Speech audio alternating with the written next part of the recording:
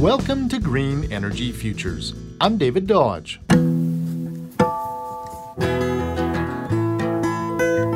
Meet Ted Wolfe. Not only can Ted play a mean guitar, but as founder of Kinnick Foods, he got in on the ground floor of the rapidly expanding gluten-free food market.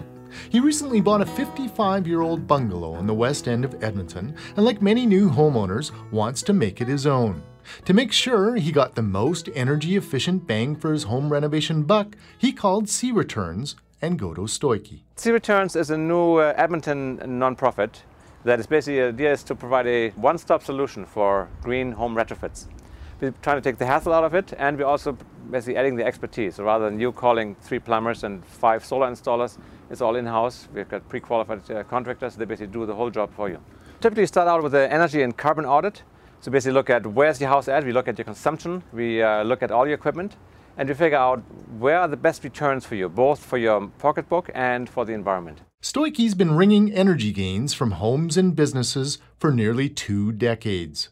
He literally wrote the book on the subject, that book being the Carbon Busters Home Energy Handbook. We asked him for 3 easy tips on how to save energy.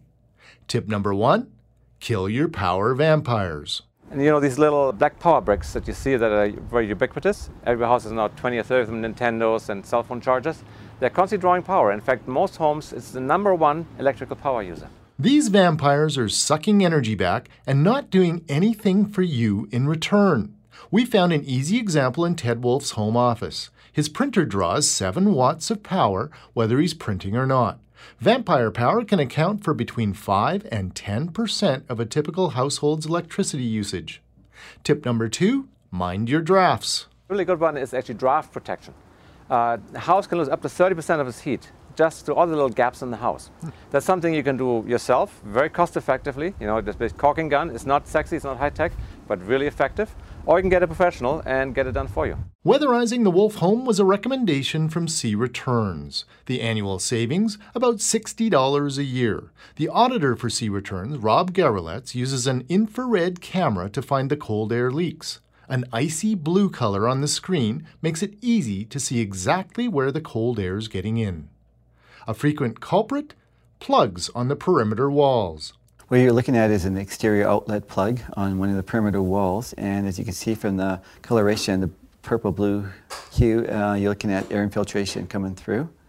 And you can correct this by placing behind the plate a styrofoam or insulated cover, as well as childproof caps. The third easy tip to reduce your energy consumption, why it's as easy as flicking on a light switch. Well, another one is big as lighting. Everybody uses lights. They about 5 to 15% again of your home consumption for electrical, and they have really good paybacks. And you have choices now. There's compact fluorescent lights. They're still a good old standby. They're very inexpensive. You can also go for the LED lights. They're a bit more expensive, but in some applications they're actually highly efficient because they focus the light really nicely. We followed the complete audit of Ted Wolfe's home and learned a great deal. The big 5 appliances make up as much as 60% of your home energy use. Front-load washers, induction stoves, and efficient appliances can save a ton.